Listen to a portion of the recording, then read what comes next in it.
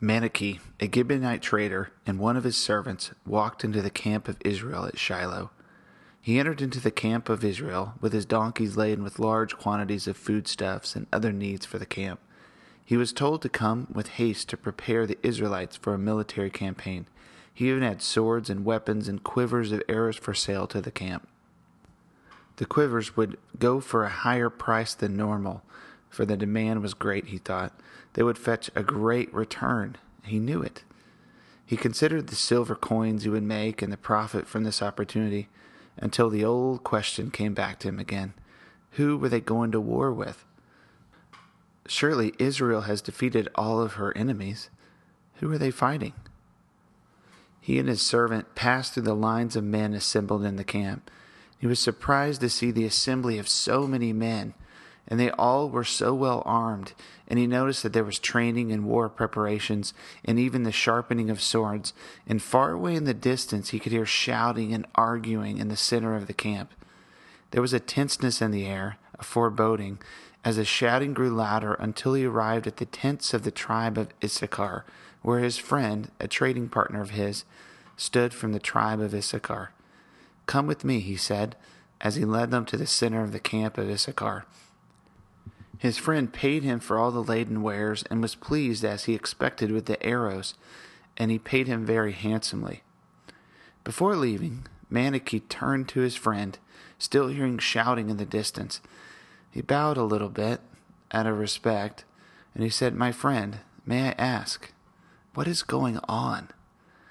Who are you going to war against?" His friend looked at him and around and shook his head and walked to him. He said, "Come with me," he said. Manichee left his servant as the two walked up a ridge overlooking the camp, the entire camp of Israel. "Look, Manichee." And from the vantage, Manichee could see the camp of Israel. "This is the order of the camps of Israel. See the holes in the order? See the gap in the ranks? I see. Where are the rest of the number? They have built another altar." Another altar? Look at the center of the camp. Manichee did, and he saw men arguing passionately, many of them with their clothes torn around the tabernacle. Everyone was involved, and it seemed some were even fighting each other. There were Levites and leaders from every tribe, but a group was prevailing which was shouting for war. They are arguing with each other what to do. What has happened?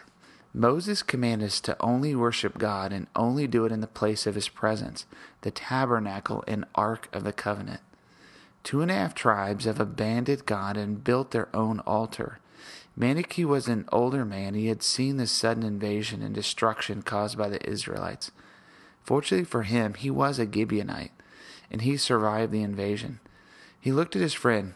"Surely this will not be the case. Your nation has conquered all of the land. Surely, you will not now turn against yourselves now." His friend looks at him. "If they have done this horrible thing, then they will have to be destroyed. It's written in the book of Moses." "Where is Joshua? Where is Caleb? Where is Eleazar?" Manichee said.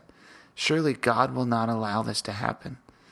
Manichee looked down upon this mighty people in the majesty of the tabernacle.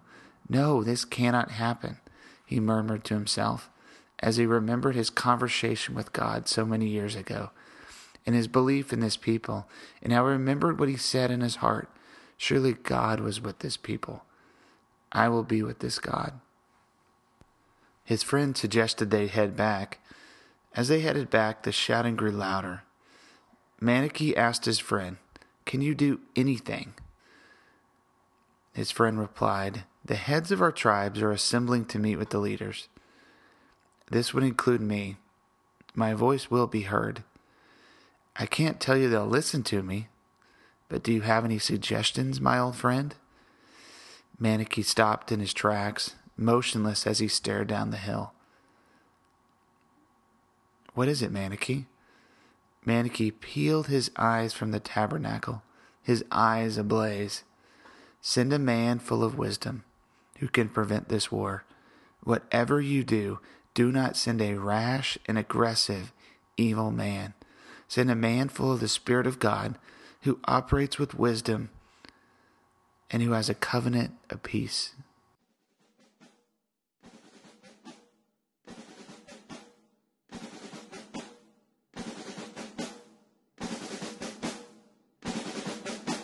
It is the glory of God to conceal a matter. To search out a matter is the glory of kings.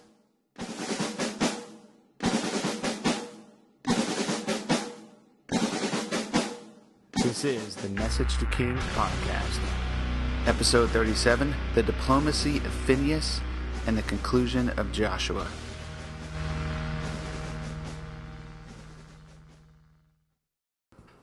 After the land allotment at Gilgal, Joshua sends the peoples to their inheritance. 2.5 of the tribes whose inheritance was across the Jordan moved back across to the eastern side of the Jordan. And the Bible makes it extremely clear they went back with tremendous quantities of treasure. And upon crossing the Jordan, these tribes built an imposing altar at the site of the Jordan River. Well, this sounds like an okay idea, but the catch is that Moses commanded the Israelites to worship God only in one place, the place of his presence and his tabernacle, which was resting at Shiloh, the house of God. So what happens comes completely out of left field, especially with all the victories to date. Here's the account, Joshua 22:9. So the Reubenites and the Gadites and the half-tribe of Manasseh left the Israelites at Shiloh in Canaan to return to Gilead, their own land, which they had acquired in accordance with the command of the Lord through Moses. When they came to Gilead, near the Jordan in the land of Canaan, the Reubenites, the Gadites, and the half-tribe of Manasseh built an imposing altar there by the Jordan. And when the Israelites heard that they had built the altar on the border of Canaan at Gilead, near the Jordan on the Israelite side, the whole assembly of Israel gathered at Shiloh to go to war against them. All right, so these guys are really serious about God's commands, so much so they were going to destroy less than a quarter of Israel in a gigantic civil war. I mean, think here about this. We're talking at this point about a civil war with 450,000 warriors pitted against about 150,000. An outright civil war was on the verge. And the entire camp of Israel assembled at Shiloh to go to war. Now, the Bible doesn't give a lot of detail, but I like to think there was a huge discussion among the leaders. I mean, there would have to be if you're going to civil war. Think about it like a republic or a democratic state prior to any conflict. There's always those who want peace, called the doves, and those who want war, called the hawks or the war hawks. It's clear at this moment the hawks were calling for war. The air was thick with the stress and terror was filling the region. Civil war was about to occur, which would lead to the death of thousands. Brother was going to be pitted against brother. It never says this, but you've got to think that these hawks were looking for someone rash who would take the nation into a greater conflict quickly and so deep that there could be no way out. Who would you choose if you were a dove on the other side? A man with experience like Joshua or Caleb or Eleazar? But if you were a hawk, you would definitely want a rash young man to lead in a diplomacy or to lead the armies into battle. It's strange to me that Joshua is missing from this account, but for some reason Israel selects a man to lead a diplomatic mission. Guess who? Seriously, guess who? Joshua? No. Eleazar? Aaron's son? Or Caleb the patient? No and no. The people select Phinehas, the son of Eleazar, the grandson of Aaron. I mean, you got to consider this. It's crazy. This is the last guy I would pick. This is the same Phinehas who speared that guy after the Balaam incident. Yeah, he's the same rash man who killed a man to stop a plague. And if I was a hawk and I wanted war, I would pick this guy, young, rash, and aggressive. Send him into the negotiations. For sure, we'll end up at war, right? A man who is known for killing the adulterer and fornicator, yeah, send that guy in. He will for sure slaughter anyone who sins. All right, so a little bit more on Phinehas. Let's start with his name. His name means mouth of brass, the word of judgment, a man of judgment, God's instrument of judgment. That's what his name means. Well, how do you pronounce it? And I found 5 different ways to pronounce it. So I'm gonna stick with my mispronunciation of his name, which has been Phinehas. which is most likely wrong if you know Hebrew or you live anywhere else in the world but America. So I'll just apologize right here. So sorry for mispronouncing our hero's name. So Phinehas was a central figure in the Balaam episodes. And for more detail on this guy, you can download episode 27, Balaam Part 2. And in this episode, we covered how Phinehas grabbed a spear and killed a man who led Israel into sin, which ended a plague. Additional Jewish traditions hold that he not only ended the plague, but he led the troops against Midian and killed the 5 kings of Midian and Balaam himself. So this guy's aggressive. Now, God blesses Phinehas after ending the plague with internal blessing. So God's really into this guy. God really likes contradictory characters like David the warrior poet or Phinehas the warrior priest. So that's Phinehas, and this is what we will see with him, a complex man with a complex past and a complex calling. But seriously, I can't stress enough, this is the last guy I would send into negotiations, especially with his past. Last time sin was breaking out in the camp, he grabbed a spear and killed the man who was leading the people in sin. Less than a quarter of the Israelites committed a grave sin in the eyes of the people, and they're sending in Phinehas to conduct diplomacy. I hope he is not carrying a spear. Well, here's the account. It begins with Phinehas giving a history lesson. Do not fall into the sin of the past, he's saying to them. Remember the plague. Remember the covetousness of Israel after Jericho. Let's not do this again. It is so pleasing to see Phinehas not just walk up with a spear and jab someone. Instead, he uses patient and deliberate words. Joshua 22:13. So the Israelites sent Phinehas, son of Eleazar the priest, to the land of Gilead, to Reuben, Gad, and the half-tribe of Manasseh. With him they sent 10 of the chief men, one for each of the tribes of Israel, each the head of a family division among the Israelite clans. And when they went to Gilead, to Reuben, Gad, and the half-tribe of Manasseh, they said to them, The whole assembly of the Lord says, How could you break faith with the God of Israel like this? How could you turn away from the Lord and build yourselves an altar in rebellion against him now?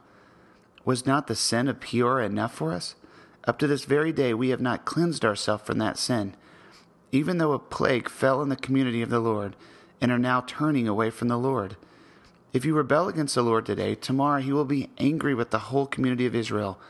If the land you possess is defiled, come over to the Lord's land, where the Lord's tabernacle stands, and share the land with us. But do not rebel against the Lord or against us by building an altar for yourselves, other than the altar of the Lord our God.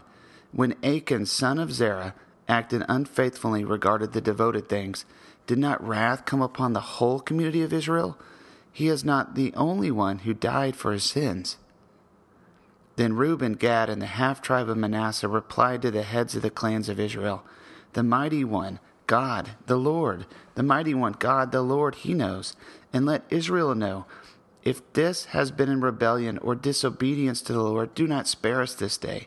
If we have built our own altar to turn away from the Lord, and to offer burnt offerings and grain offerings, or to sacrifice fellowship offerings on it, may the Lord himself call us to account.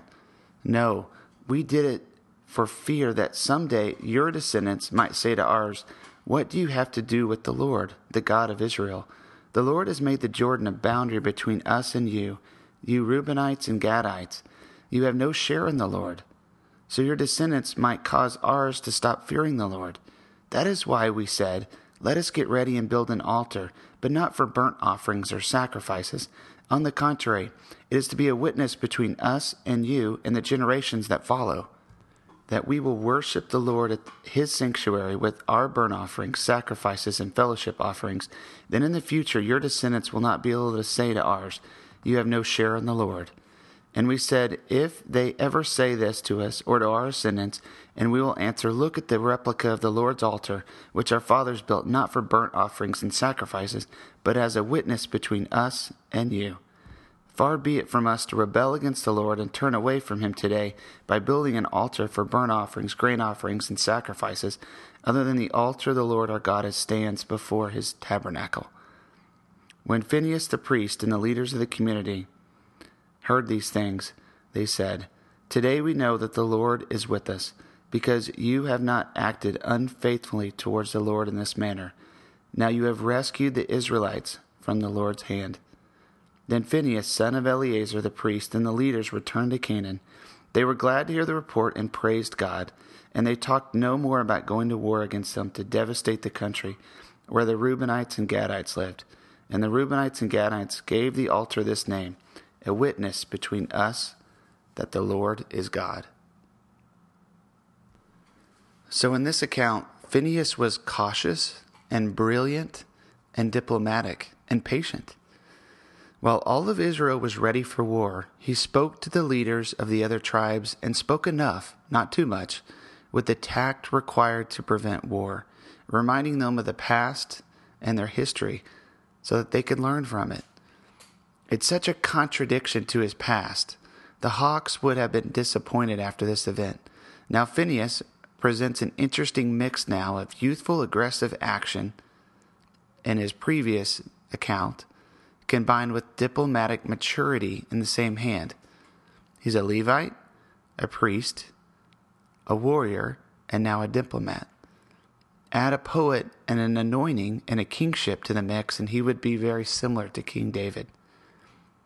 May the warriors of this world learn from the aggressiveness that Phinehas displayed over sin, and the peacemakers of this world learn from the tact and wisdom and patience of Phinehas as well. Before we move on, I want to add something. After Phinehas killed the Israelite and ended the plague, here's the blessing God gave him in Numbers 25:12. "Therefore tell him, I am making my covenant of peace with him. He and his descendants will have a covenant of lasting priesthood, because he was zealous for the honor of his God and made atonement for the Israelites." So check it out. Could it be Joshua remembered Phinehas had a covenant of peace on his life? The same blessing that was given him, and that was why he was sent to be the peacemaker. Could it be the Hawks thought they found their representative, but Joshua, Caleb, and Eleazar knew better, and that's why they sent in Phinehas to bring peace? Could it be the blessing he received in the Balaam incident gave him the wisdom to curtail the civil war? Did the words really matter when he carried the covenant of peace on his shoulders? Could it be the Levites make the best peacemakers? But then again, God's peace is very different than our understanding of peace. Phinehas brought the peace of God through aggressive action in one instance, but peace through wise words another time. Could it be Phinehas represents the contradiction of two scriptures? Matthew 12:29. Tie up the strong man and steal his possessions at one time, while at another time that profound verse in Proverbs 22:4. A ruler can be persuaded through patience, and a gentle tone can break a bone. The sheer power of peaceful words was enough to break the backbone of those calling for division and civil war. All right, so changing gears a bit, I wanted to respond to some feedback on the podcast. There's been a lot lately on the Nephilim that I've been receiving, and some comments on the level of violence in the life of Joshua, especially related to the genocides of the Amorite nations. And frankly speaking, I cannot justify God and his actions. He will do this to those who ask of him. But with this podcast, I can provide some background information through study that may help people to have a better understanding. So I found a good article on the Canaanites, which I'd like to read. Here's a write-up on the religion of the Canaanites from Haley's Bible Handbook. Baal was their principal god. Ashtaroth, Baal's wife, their principal goddess. She was the personification of the reproductive principle in nature. Ishtar was her Babylonian name. Astarte, her Greek and Roman name. Baalim, the plural of Balaam, were images of Balaam. Ashtaroth, the plural of Ashtoreth. Asherah was a sacred pole, cone of stone, or a tree trunk, representing the goddess. Temples of Balaam and Ashtaroth were usually together. Priestesses were temple prostitutes. Sodomites were male temple prostitutes. The worship of Baal, Ashtaroth, and other Canaanite gods consisted in the most extravagant orgies. Their temples were centers of vice. And here's some archaeological notes. Canaanite religion. God's express command to Israel was to destroy or drive out the Canaanites. Deuteronomy 7:2. And Joshua went at the task in dead earnest, God himself helping with the mighty miracles. In reality, God did it.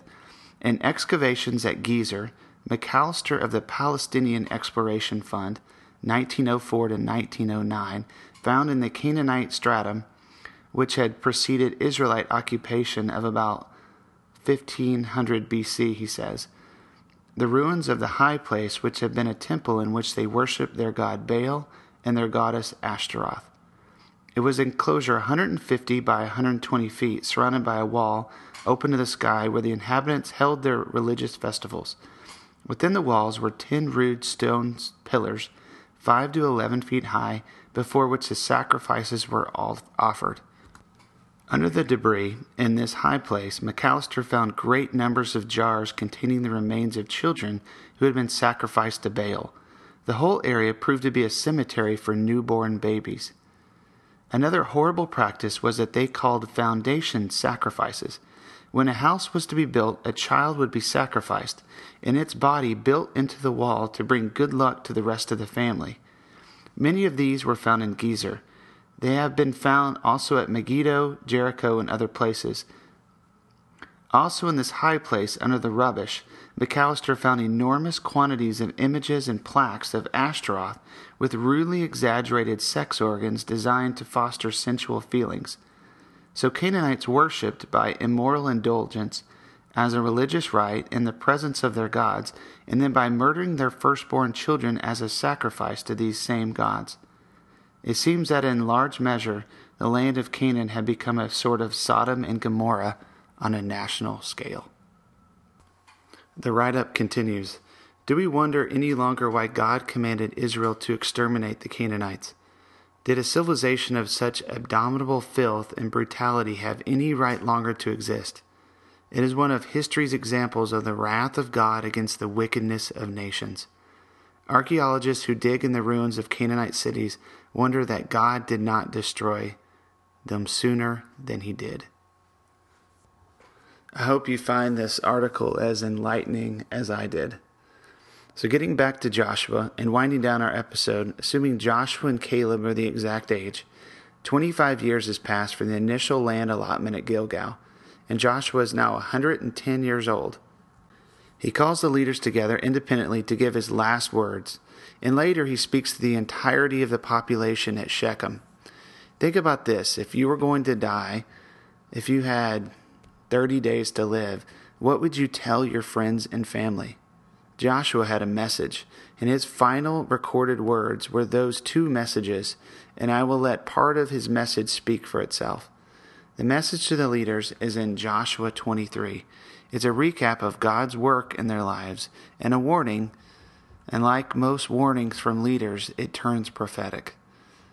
Finding a parallel in American history, one would point to George Washington's final address, who praised God for the creation of America as a nation in his final address, while at the same time he warned Americans to be aware of the dangers of excessive borrowing, polar political parties, and the dangers of eroding morality, which he would attribute to a lack of religion.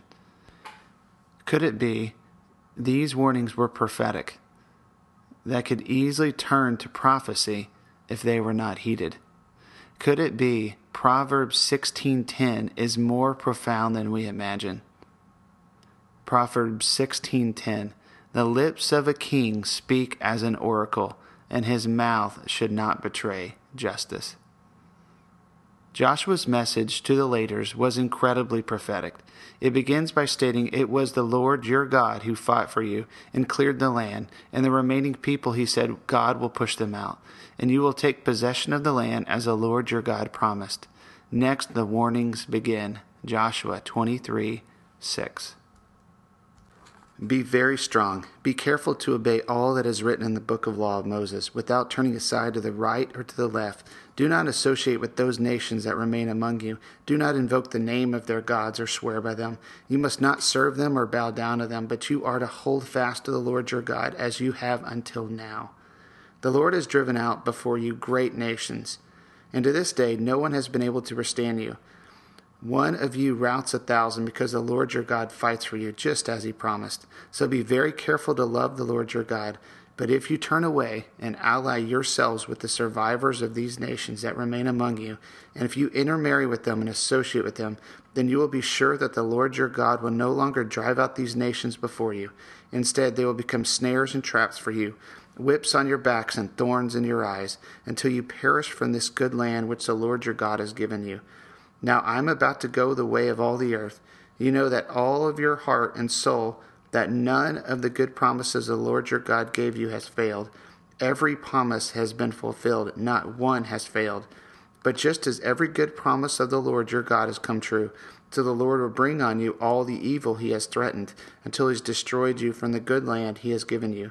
If you violate the covenant of the Lord your God, which he commanded you, and go and serve other gods and bow down to them, the Lord's anger will burn against you, and you will quickly perish from the good land he has given you.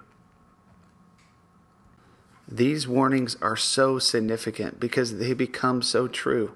God, who reigns above time and space, would echo his warnings time and time again, but sinful man would fail time and time again.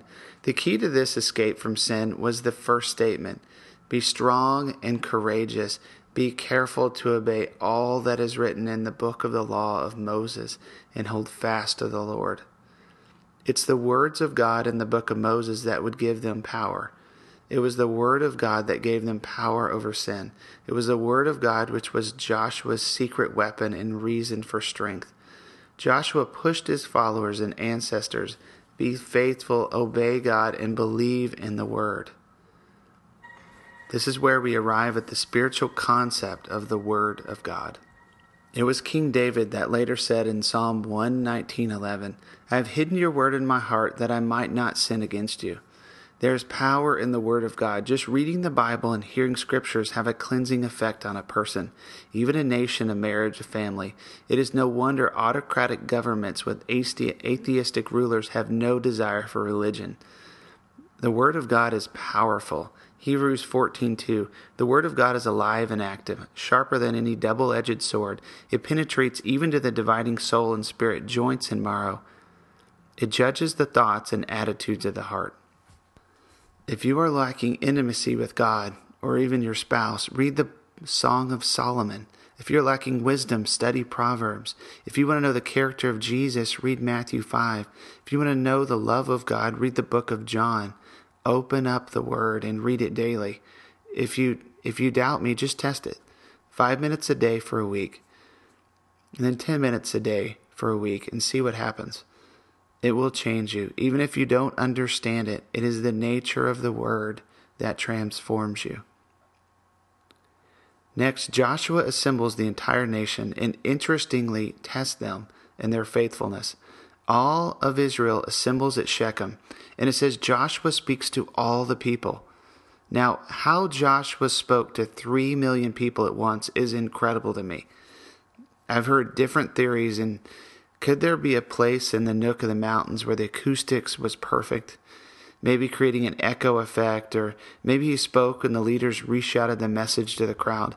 I honestly haven't found a good answer to this question, and if any of the listeners have a suggestion, please let me know.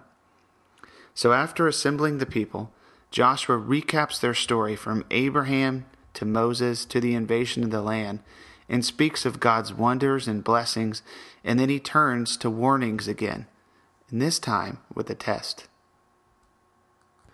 Joshua 24:14. Now fear the Lord and serve him with all faithfulness. Throw away the gods your forefathers worshipped beyond the river in Egypt, and serve the Lord. But if serving the Lord seems undesirable to you, then choose for yourselves this day whom you will serve, whether the gods your forefathers served beyond the river, or the God of the Amorites, in whose land you are living. But as for me and my household, we will serve the Lord. Then the people answered, "Far be it from us to forsake the Lord to serve other gods. It was the Lord our God himself who brought us and our forefathers up out of Egypt, from that land of slavery, and performed those great wonders before our eyes. He protected us on our entire journey and among all the nations through which we traveled, and the Lord drove out before us all the nations, including the Amorites who lived in the land. We too will serve the Lord because he is our God." Joshua said to the people, "You are not able to serve the Lord. He is a holy God. He is a jealous God. He will not forgive your rebellion and your sins. If you forsake the Lord and serve foreign gods, he will turn and bring disaster on you and make an end of you after he has been good to you." But the people said to Joshua, "No, we will serve the Lord." Then Joshua said, "You are witnesses against yourselves that you have chosen to serve the Lord." "Yes, we are witnesses," they replied. "Now then," said Joshua, "throw away the foreign gods that are among you and yield your hearts to the Lord, the God of Israel." And the people said to Joshua, "We will serve the Lord our God and obey him." And on that day Joshua made a covenant for the people, and there at Shechem he drew up for them decrees and laws. And Joshua recorded these things in the book of the law of God.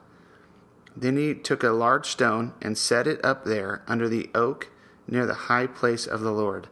"See," he said to all the people, "this stone will be a witness against us. It has heard all the words the Lord has said, and it will be a witness against you if you are untrue to your God." Here Joshua again testifies to the importance of serving God. Interesting how he declared the stone was a witness to them. Strange enough, science has recently proven how materials such as stones have a memory or frequency to them, that all objects have a frequency. The stone was a witness to their declaration that they would serve the Lord. This stone is most likely still in Israel and a testimony to this statement. The book of Joshua ends with these verses, Joshua 24:28. Then Joshua sent the people away, each to his own inheritance. And after these things, Joshua son of Nun, the servant of the Lord, died at the age of 110, and they buried him in the land of his inheritance at Timnath-serah, in the hill country of Ephraim, north of Mount Gaash. Israel served the Lord through the lifetime of Joshua and of the elders who outlived him, who had experienced everything the Lord has done for Israel. And Joseph's bones, which the Israelites had brought up from Egypt, were buried at Shechem in the tract of land that Jacob bought for 100 pieces of silver from the sons of Hamor, the father of Shechem. This became the inheritance of Joseph's descendants. And Eleazar, son of Aaron, died and was buried at Gibeah, which has been allotted to his son Phinehas in the hill country of Ephraim. This concludes our look at the life and times of Joshua. The next episodes will cover the time period of the Judges. Entering into Judges, a 400-year period up to Israel's golden age, where time will fly quickly, the pace will increase, and we'll see some of the wildest stories in the Bible and some of the worst moral failures in the Bible. We'll see true heroes like Othniel and Ehud, but we will also see moral failures in heroes like Gideon and Samson. And we will get to hear about some of the most bizarre stories of human achievement. Add to it the confusion of the priesthood sellout at the beginning of the book, or at the end of the book, however you look at it, and the murderous Abimelech, and the near destruction of the tribe of Benjamin. And let's not forget the beautiful story of the book of Ruth, which fits in Judges as well. From the historical perspective, we're getting to an intersection with the rest of the empires of the Middle East. And as many of the listeners have requested, we're doing another history stopgap at about 1250 BC to discuss the world and the Bronze Age collapse. With the collapse of the Mycenaean Empire, we'll discuss the Trojan War, the Hittites, and the transition to the Iron Age, as well as Ramses II Battle of the Kadesh, and a fictionalized dramatization segment on the life of Shamgar. Also headed into Judges, I'll be using Facebook more to post some leading questions to start some dialogue on this time period. And I'll also post many more maps and timelines which bring to bear how the book of Ruth plays into Judges, as well as our historical perspectives. Lately, I've received some excellent feedback from some of the listeners, and I want to thank you for everyone's encouragement lately. And some of you had excellent questions that have challenged me to dig deeper, and I thank you for that. Thank you, all of you, for your support for making this show possible. To conclude this episode, going back to Joshua's final message to the people, he obviously observed hypocrisy in their midst. He told the people to put away their idols. Imagine yourself as one of the people staring at Joshua as he declared the challenge. Put away your idols. You are not serving the Lord. What would your response be? I mean, it's like a light of Jesus statement. It's exposing the inward part of your heart when a leader would say something like that. Would you say, "You're right, but I'm okay with my idols.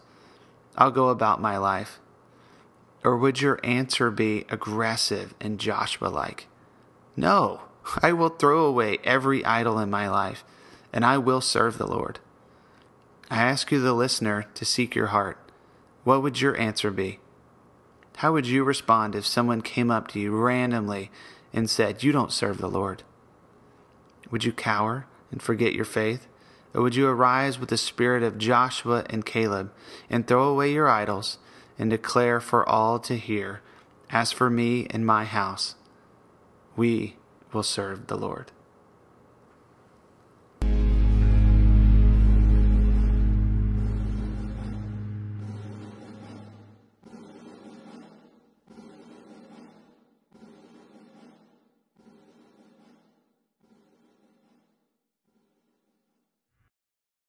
Hope you enjoyed this episode of Message to Kings. Stay tuned next week as we start up the book of Judges with the story of 10 shekels and a shirt. Feel free to visit the Facebook page and leave a comment or question, or if you want to chat, email me at messagetokings@gmail.com.